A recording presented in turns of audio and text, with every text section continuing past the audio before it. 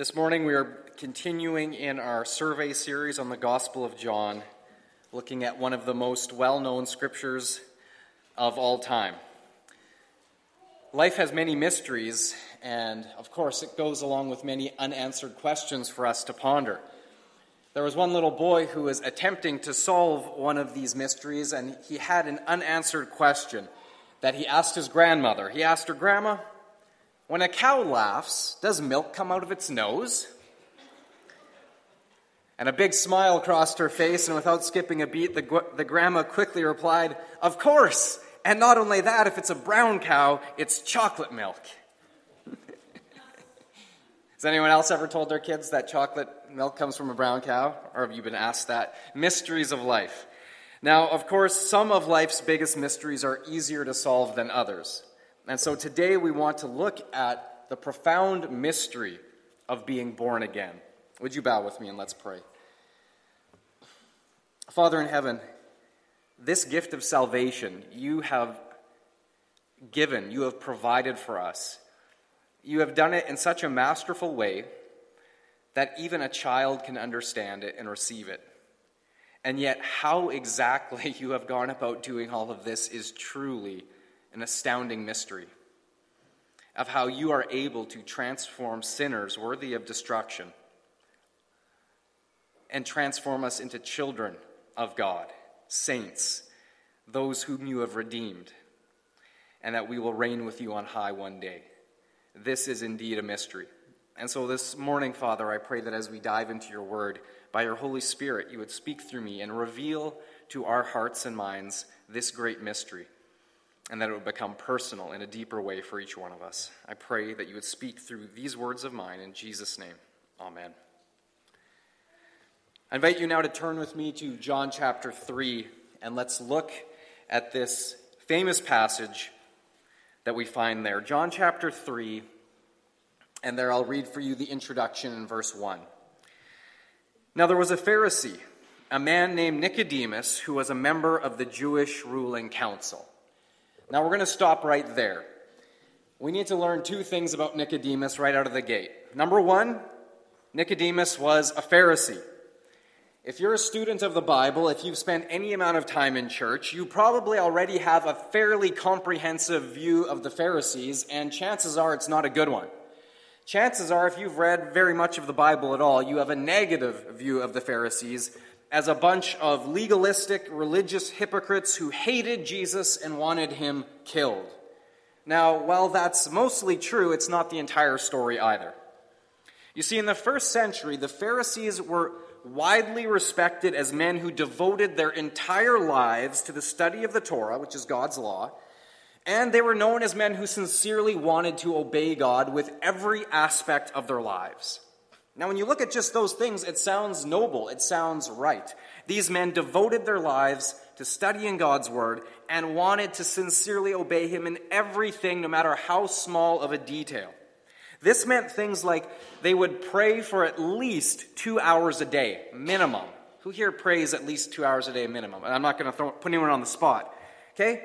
These are high standards. Not only that, they would tithe from every single one of their possessions right down to details that we wouldn't even think of, like their garden spices. They would make sure that they tithed a tenth of literally everything that they possessed. On top of that, they were known for living upstanding moral lives, above reproach. In the public sphere, they were known as the holiest of the holy. And there were only a few thousand Pharisees in the entire nation because there were very few men willing to make this kind of personal commitment and sacrifice. So those who did were held, I think rightly so, in high esteem among the people. Now, having said all of that, the Pharisees, of course, made a tragic error. You see, they completely externalized their religion into a legalistic set of right actions and works. You see, to them, sinful inner attitudes and thoughts were of little to no importance. It was all about the outside. They believed that their outer personal piety and good works was enough that they could somehow please God and make their way to heaven. So what this tells us about Nicodemus right out of the gate, that he was a Pharisee, is that here is a man who is sincerely devoted to following God and obeying him with every aspect of his life. He is sincere in his pursuit of God. However, he is completely focused on the external actions of religion. And we're going to see this manifest itself a little bit later in the story. The second thing we learn about Nicodemus in this introductory verse is that he was in fact a member of the 70-member Jewish ruling council, which was known as the Sanhedrin. Now, the Sanhedrin, they presided over various disputes and settled legal matters amongst the Jewish people. And the reason for this Sanhedrin was that the Romans didn't want to get involved in Jewish affairs. They didn't understand all of their religiosity and their rules, so they'd rather just steer clear, let the Jews handle it themselves. And so the Sanhedrin was formed to take care of internal government affairs. As you might expect, only the leading men were elected to this prestigious position. Now, if we were to compare it to 21st century comparables, there's no position quite like being one of the Sanhedrin in our culture today. The closest I could come up with is if we had a position of having someone who combined the power of a judge on the Supreme Court with a member of parliament with a church bishop, all rolled into one position. So here we see these men have tremendous authority and influence over all of the nation's affairs. Let's move on to verse 2. He came to Jesus at night and said, "Rabbi, we know you are a teacher who has come from God, for no one could perform the miraculous signs you are doing if God were not with him." Now, the first thing we want to notice is that Nicodemus came at night. Now, why did he come at night? Well, there's probably a wide variety of reasons. It's likely that Nicodemus sought this private audience with Jesus because he wanted to have some uninterrupted time which the daytime press of the crowd simply did not allow. It's also likely that as a genuine seeker of the truth, Nicodemus didn't want his fellow Pharisees around to listen into this conversation and wonder if perhaps he was actually believing in Jesus himself. He wanted a private audience to truly bear his heart to Jesus. Now, we also notice what he says to Jesus in his introduction. He says, "Rabbi, we know you are a teacher who has come from God." This is an amazing admission coming from Nicodemus, a Pharisee. Because you see, what he is doing here is recognizing in Jesus something that the other Pharisees did not. He recognized in Jesus the same divine power and experienced that same irresistible draw that Philip and Nathanael had in John chapter 1. We also notice that though Nicodemus was himself one of the most powerful rabbis in Israel, he's one of the Sanhedrin, one of the top dogs, he calls Jesus Rabbi. This is profound. For one of the top rabbis in all of Israel to call someone else rabbi was not a small thing. This was huge. He was acknowledging that Jesus was someone of higher authority than himself, and as someone who he could learn from, someone who he would sit at his feet to learn. For the top rabbi to say Jesus was his rabbi is a huge greeting for him to give, and not one he would have given lightly. And this leads us to one of our first clues in solving the mystery of being born again. The first piece of the puzzle is this. Nicodemus is recognizing something in this initial exchange that I think is going to take him a long time to pick up on, but that thing is this. He is beginning to realize that outward external religious activity alone is not enough. We need a higher power than ourselves to achieve the rebirth. You see, if Nicodemus had been so sure about his external religious activity, he wouldn't have bothered going to Jesus. He wouldn't have had any questions because he should have been secure in his position. As someone who is so high in the law and in obedience to the law, he had nothing to worry about. And yet there's something internally telling him, you're missing something. And so he seeks Jesus out. And he comes because despite all of his outer religious activity, There is a void in his heart, something in his soul that is missing, and he knows it. And so he senses he has a question stirring within him that he doesn't even know how to ask. And notice, Jesus replies to the question before Nicodemus even asks. Verse 3, Nicodemus has not asked one question, and Jesus already gives him the answer that he is looking for. Verse 3, I tell you the truth, no one can see the kingdom of God unless he is born again. Nicodemus has asked no question, but this is what was on his heart, and Jesus gets straight to the point. The arrow is right there. And now, despite all of his education, remember, Nicodemus, to be a Pharisee, to be Sanhedrin, he has been studying the Torah since he was a boy. He has most of the scriptures memorized by heart. And he knows all of the other 700 and some smaller laws besides it. He knows all of these things. He is educated. But here we see a look on his face that he is utterly baffled by Jesus' reply. He just doesn't get it. Now, I want you to remember that his religious training was focused solely on external actions. And so here, when Jesus says you must be born again, immediately Nicodemus is envisioning a grown man being physically reborn.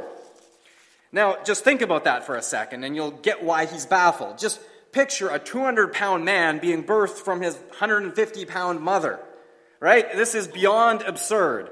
And I know some of the mums here are cringing at this thought, right? But this is what crosses Nicodemus' mind, and it's an utter absurdity to him. He just can't understand. And so his reply shows us this in verse 4. How can a man be born when he is old? Surely he cannot enter a second time into his mother's womb to be born.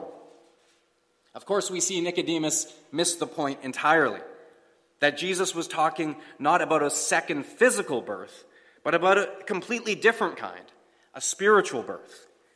But Nicodemus is still stuck in the external realm. And this gives us the second clue to solving the mystery of being born again. Just as a physical birth is required to enter physical life, a spiritual birth is required to enter spiritual life. Physical birth brings us into physical life. Spiritual birth brings us into spiritual life. And here, verse 5, Jesus continues to expound upon this. Unless a man is born of water and the Spirit, he cannot enter the kingdom of God. Flesh gives birth to flesh, but the Spirit gives birth to spirit. And here Jesus is chipping away at something. He's trying to turn Nicodemus' focus from the outer physical realm to the inner spiritual realm. The water he speaks of here symbolizes purification of the heart. And this is how Nicodemus would have understood it, as he would have been familiar with the prophet Ezekiel's words in 36, verses 25 and 36, where he said, I will sprinkle clean water on you, and you will be clean. I will give you a new heart and put a new spirit within you. Jesus is saying, look, Nicodemus, you're stuck on external things. Look to the internal things. I'm going to wash you with water and put a new spirit in you. It's internal. Start thinking this way. And to make sure that Nicodemus does not misunderstand what he is getting at, Jesus adds an important fact in verse 7.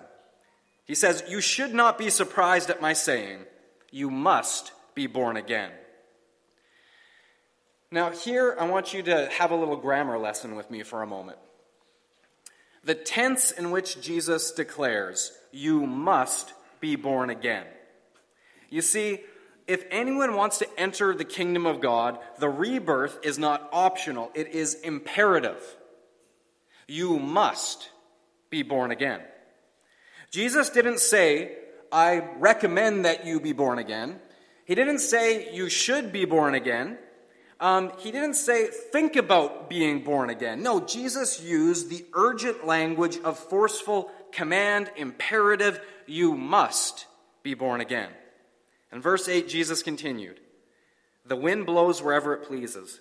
You hear its sound, but you cannot tell where it comes from or where it is going. So it is with everyone born of the Spirit.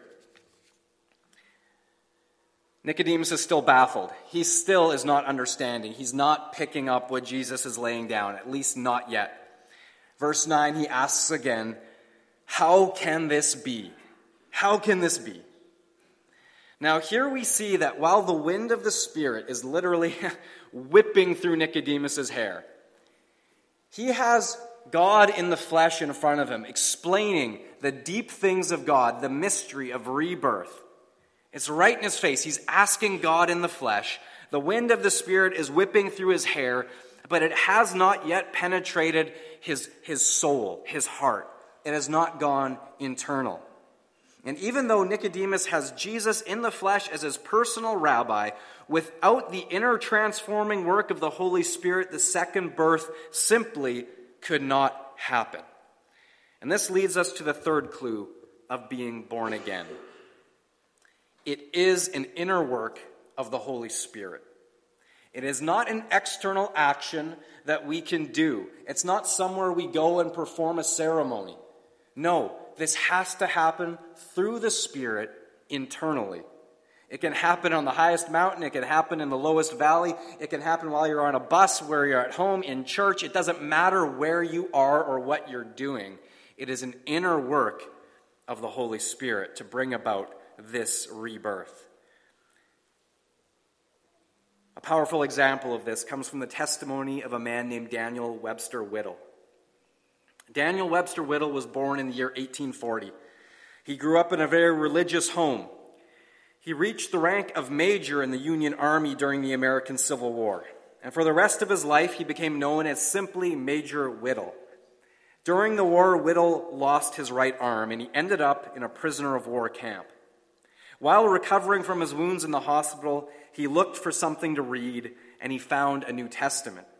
Now, having grown up in a very religious home, you would have thought he had already made this decision long ago, but he had rejected it. Jesus meant nothing to him. But as he read this New Testament, the words began to resonate within him. But still, he was not ready to submit to Christ and receive him. Shortly thereafter, a hospital orderly woke him up and said, "A dying prisoner wants someone to pray with him." Whittle declined. "That's not me. Look for someone else." But the orderly said, "I thought you were a Christian. I've seen you reading your Bible all day." Well, at this, Whittle finally said, "That's true. I guess I'll come." He recorded what took place at the dying youth's bedside. He says, "I dropped on my knees and I held the boy's hand in mine. In a few broken words, I confessed my sins and asked Christ to forgive me. I believed right then and there that he did forgive me. I then prayed earnestly for this boy. He became quiet and pressed my hand as I prayed and pleaded God's promises on his behalf. When I arose from my knees, he was gone. He had passed away. A look of peace had come over his troubled face, and I cannot but believe that God, who used him to bring me to the Savior, used me to lead him to trust Christ's precious blood and final pardon. I hope to meet him in heaven one day." It was some years after the war that Major Whittle became friends with the great evangelist D.L. Moody. D.L. Moody soon convinced Whittle to join him in his ministry, and he himself became an evangelist. But while an effective preacher, it was Whittle's hymns that he is most remembered for. And one of his most enduring hymns that he wrote, reflecting on the mystery of his own coming to salvation, these are the words you might recognize. "I know not how the Spirit moves, convincing men of sin, revealing Jesus through the Word, creating faith in him. But I know whom I have believed, and am persuaded that he is able to keep that which I've committed unto him against that day." Have you ever wondered why you came to faith in Jesus Christ while others have not? I have. Have you ever wondered why two people can listen to the exact same sermon, have one convicted and repent and believe, and the other one reject it and mock it and scorn it? How can it be that two siblings raised under the exact same circumstances and teaching, one follows Jesus and the other one rejects him? These are mysteries that are not easily answered or understood. But I will answer first by saying this. The wind of the Spirit blows when and where and how he wills. not when and where and how we think he should. The second thing is this: when the wind of the Spirit is blowing, you can either hold on to your hat and resist, or you can let him just blow right on through you and surrender your heart, your mind, and your soul to him. Because when the Lord is speaking to a heart and you are feeling convicted, you are hearing him move and feeling him saying, "This is for you, respond today," I always say, don't let that moment pass you by, because you don't know if another one is coming. So often we assume I'll have an infinite number of opportunities to respond, but that's simply not true. The Lord always says today is the day of salvation. If you hear today, respond to the invitation. Today is the day. If the wind of the Spirit is blowing, don't hold onto your hat and resist and say, "Yeah, I'll do it another day." Today, respond, believe. This is the mysterious work of the Holy Spirit, and I believe that God gives every single person the personal choice of how they will respond. And whether it comes early, mid, or late in life, how you reply is always of utmost urgency. And this leads us to the fourth clue of this mystery. Being born again determines our eternal destiny. In verse 10, Jesus chides Nicodemus for his lack of spiritual understanding. He gently mocks him, almost in a teasing way. He says, "You are Israel's teacher, and you do not understand these things?" But then Jesus goes on. And in verses 16 to 18, Jesus speaks what will become the most famous words in all of Scripture. "For God so loved the world that he gave his one and only Son, that whoever believes in him shall not perish, but have eternal life. For God did not send his Son into the world to condemn the world, but to save the world through him.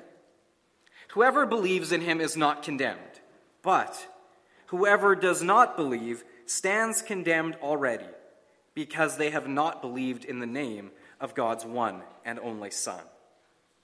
We couldn't have it in any more plain, straightforward language than this.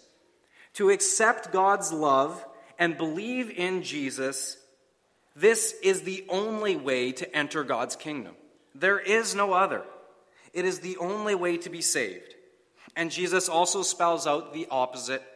To reject God's love, to not believe in the name of God's one and only Son, is to remain in a position of condemnation, because our sin condemns us already. But here's the wonderful thing within this message. It doesn't have to be that way. In fact, God does not want it to be that way. Jesus came, so it didn't have to be that way. And as we've been singing this month, the champion of heaven made a way for all to enter in. Everyone. There is a way, and it comes through Jesus Christ, the cross of Calvary, and surrendering to him in faith, receiving that inner work of the Holy Spirit, that we can be reborn into his kingdom. Now, I want you to take notice of something as well. Nicodemus hears these most powerful words that have resonated in millions of souls since then.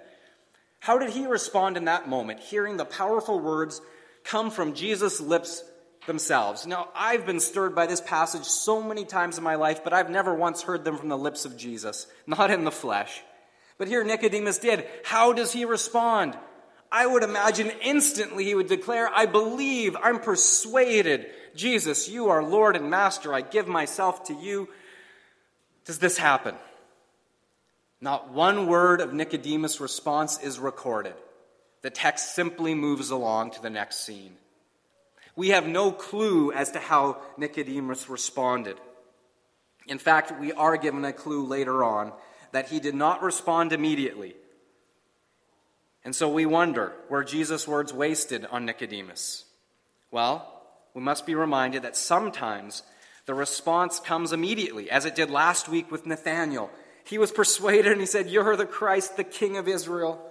But with Nathanael, it does not come immediately. Here it came much, much later.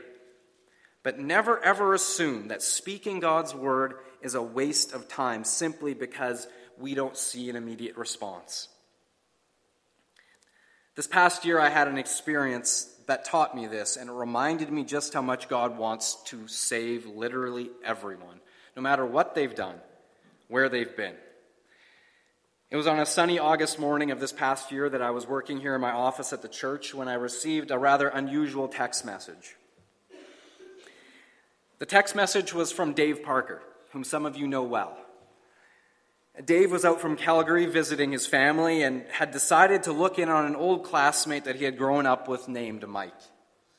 Dave had already known that Mike was not in good health, and upon visiting learned that in fact a doctor had just spoken the dreaded words, "You have only days left to live." You see, Mike was an alcoholic, and his liver was simply finished. It was shutting down. And in this situation, Dave's heart went out to Mike, and he was just deeply concerned that he didn't know the Savior and that he would be prepared to enter eternity and face God. And so Dave had tried to witness to him, but he just felt like he wasn't getting anywhere. And that's when Dave thought of me, and so he asked Mike's permission if it would be all right if a pastor that he knew came to talk with him about these things and about eternity. And when Mike agreed, he reached out to me.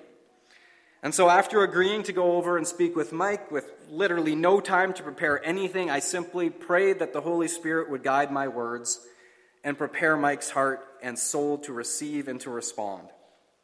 So about an hour later, I was at Mike's house. Literally never met the man before in my life. I'm meeting him for the very first time. To say that he was in rough shape would be putting it mildly. Though middle-aged, his appearance was that of a man nearly twice his age. It was hard to believe that Dave and this man were in the same class together. They looked like they were from different generations, but they're the same age. And here he is lying there on his couch. His skin is a sickly yellowish tinge as a result of his liver failure. And as we start talking, and I tried to get to know him a little bit, it didn't take very long into our conversation to realize that sharing the good news about Jesus with Mike was not going to be the first thing we were going to be talking about. It was going to be way more challenging than even I had anticipated, because you see, Mike wasn't even sure if he believed in God or not. And though he readily admitted that the beauty and majesty that he saw in nature often stirred him in an almost spiritual sense, causing him to think that something was out there, possibly, he just wasn't sure. So, using that as a starting point, I shared with Mike a few verses that speak of how God uses his creation to reveal himself to man. One of those was Romans 1 verse 20 that says, "For since the creation of the world, God's invisible qualities, his eternal power and divine nature have been clearly seen, being understood from what has been made, so that man is without excuse." And I shared some other verses with him as well about how God uses nature to draw us to the reality of his existence. And so this was a starting point, but still he had a lot of doubts. And he continued to talk about evolutionary theories as a viable explanation for the existence of life. And so when I finally asked him, "Well, how do you think life began?" he replied, "I tend to think it was a big fluke." Now, when he said that, I would have normally replied by saying something like, "Well, if a tornado goes through a junkyard, what are the odds that you will have a perfectly assembled jumbo jet standing in your driveway? What are the odds and how many tornadoes is it going to take to get you that perfectly assembled jumbo jet in your driveway?" when we want to talk about flukes. But for some reason, I didn't use that example. Because you see, hanging on a display frame on the wall of his house was this autographed Milt Stegall Bombers jersey. And we had talked about it as sort of an icebreaker when he came in. I'm a Bombers fan, he was a Bombers fan. And so there it was, and it caught my eye. And it just so happened that in the Bombers' last game that had just happened that past week, they had pulled off the greatest comeback in franchise history. They had been down by 12 points with only 48 seconds left on the clock when they had scored a touchdown, then recovered an onside kick, and finally, with only 3 seconds left, scored another touchdown to beat Montreal 41-40. And so referring to this as an example, I said to Mike, "Now that was a fluke. It was highly improbable, but not impossible." You see, there's a difference between highly improbable and impossible. You see, to get an infinitely complex universe out of nothing, that's not only highly improbable, it's impossible. No number of flukes could explain how everything could arise from nothing without a divine creator, without an external source. I then told him that not only did God create everything, but that God desires to be known by his creation. Of everything I said, that seemed to finally catch his attention, and he repeated it to himself. God wants to be known by his creation. And so finally, I just asked him if I could explain to him how God made a relationship with him possible through Jesus. He agreed, and for the next 5 minutes, I proceeded to, as quickly as possible, explain how Jesus bridges the gap between us and the Father so that we can have our sins forgiven, how we can enter into a right relationship with God. And with little time to work with, I concluded just by emphasizing that anyone who calls upon the name of Jesus Christ will be saved. And I could tell that Mike was listening, but as the time came to a close, there was no indication on his part whatsoever that he was ready to respond in any way. And so I simply concluded by asking if I could pray with him. And he said yes. And so I simply prayed that God would reveal himself to Mike in a personal way that he could understand and respond. And as I left that day, I will admit to you, I had zero confidence that anything I had said made any impact. I had gone in there hoping to lead him to saving faith in Jesus Christ. I had envisioned leading him in a sinner's prayer of repentance, but when I left that day, he appeared no closer than when I first walked in those doors. And then 3 days later, I get the text from Dave. And it says, Mike's passed away. 3 days later, just like that. The finality of it just struck me. And I couldn't help but wonder, had Mike been ready to meet God? And I'll be the first one to say I had my doubts. Of course, I knew full well that it was all out of my hands.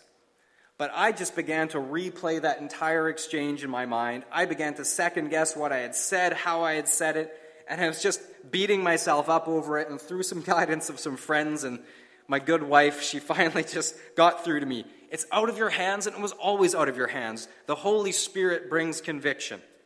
You got to leave it with him and just accept that on this side of eternity, you will never know, and that's okay. And so I made peace with that. 5 months passed. Then on New Year's Eve, I had literally just finished preaching from up here. I went and sat down there right before the benediction, and my phone buzzed in my pocket, letting me know I had received a text message. After the service is over, I open up my phone, and it's a message from Mike's estranged wife, who had also been there that day. And this is what it read. Hello, Dan and Dave. As the 5 months since Mike's passing approaches, I want to take a minute to say thank you to you both.